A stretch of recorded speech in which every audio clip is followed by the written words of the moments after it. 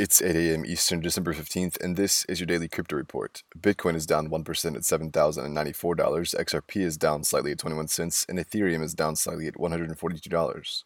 Those are leaders by market cap. Top gainers in the last 24 hours, Byteball up 13%. Today's headlines: ING, the largest bank in the Netherlands, is reportedly getting into the cryptocurrencies custody market. ING is apparently working on developing technology to help clients safely store cryptocurrencies.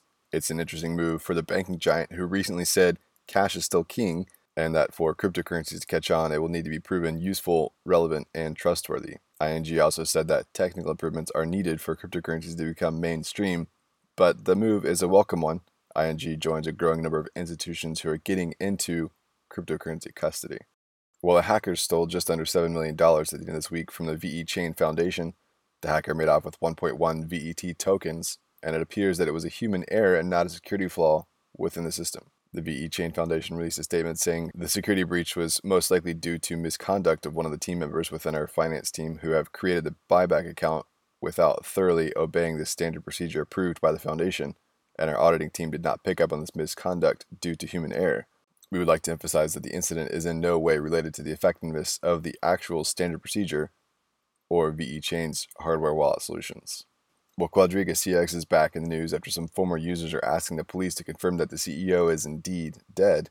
QuadrigaCX shouted earlier this year after the CEO died with sole control over the firm's digital wallets, leaving former users with no course to recover their assets. A law firm is now asking the Royal Canadian Mounted Police to exhume and perform a post-mortem autopsy on the body of the CEO, Gerald Cotton.